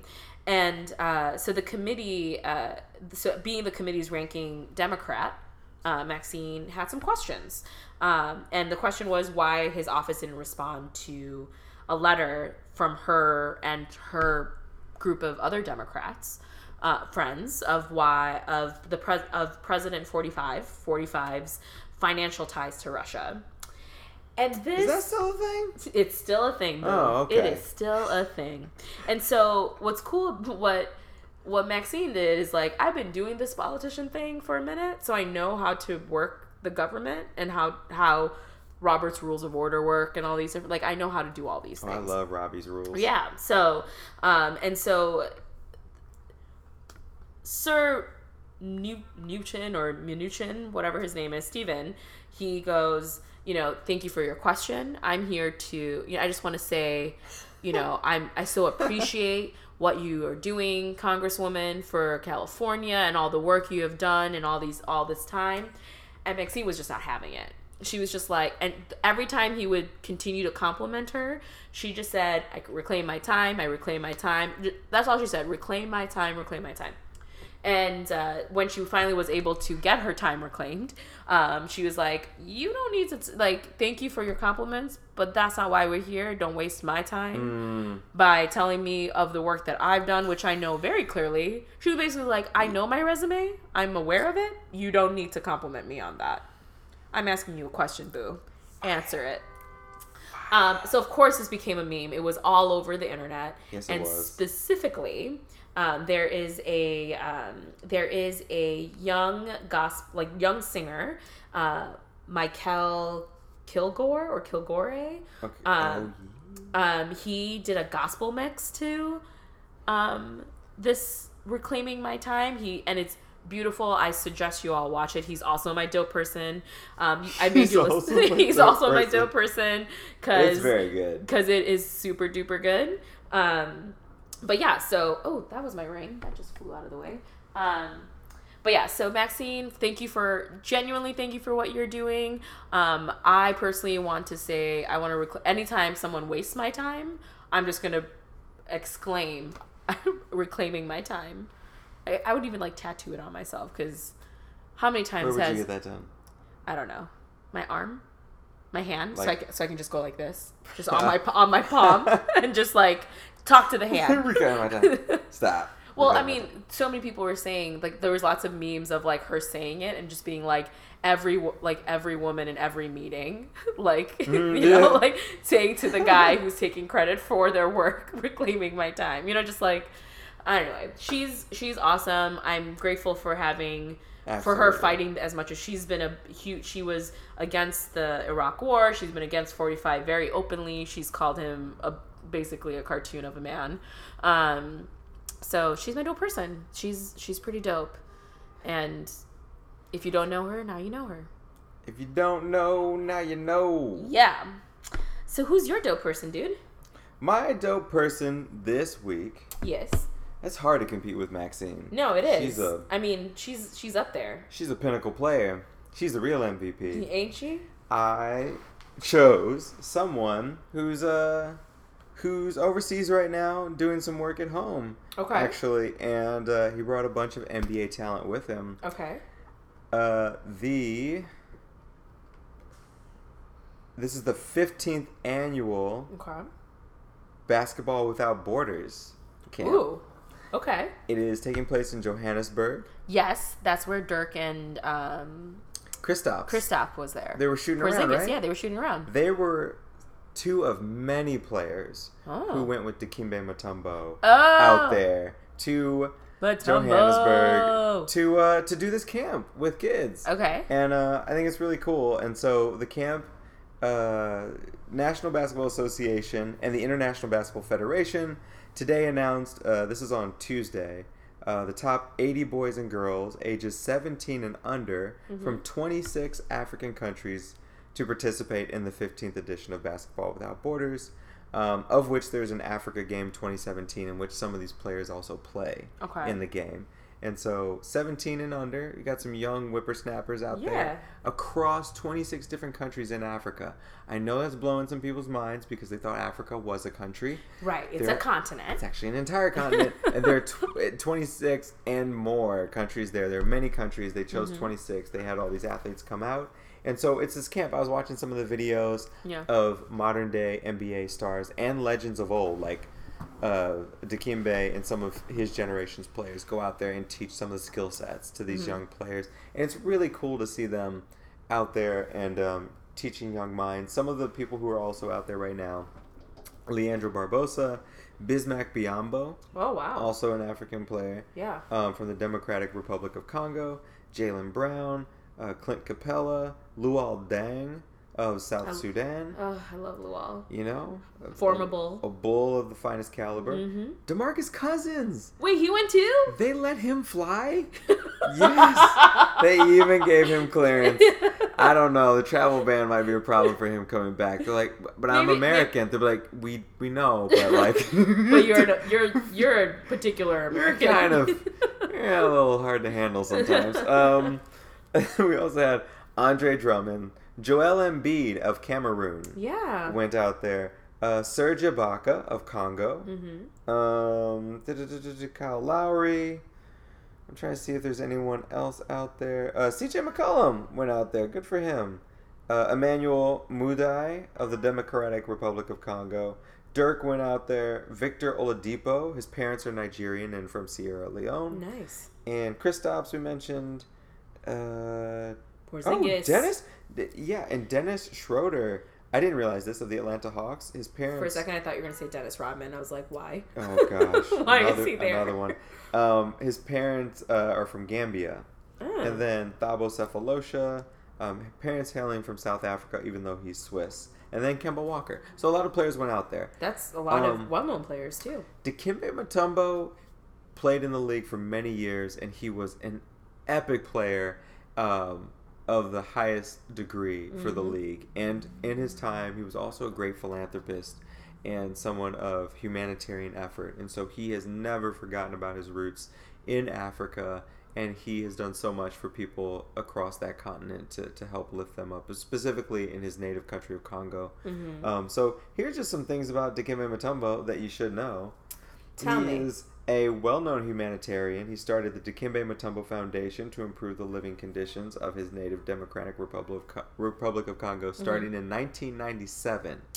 It's not new. No. This ain't new. He's been doing this for a while. It's been a minute.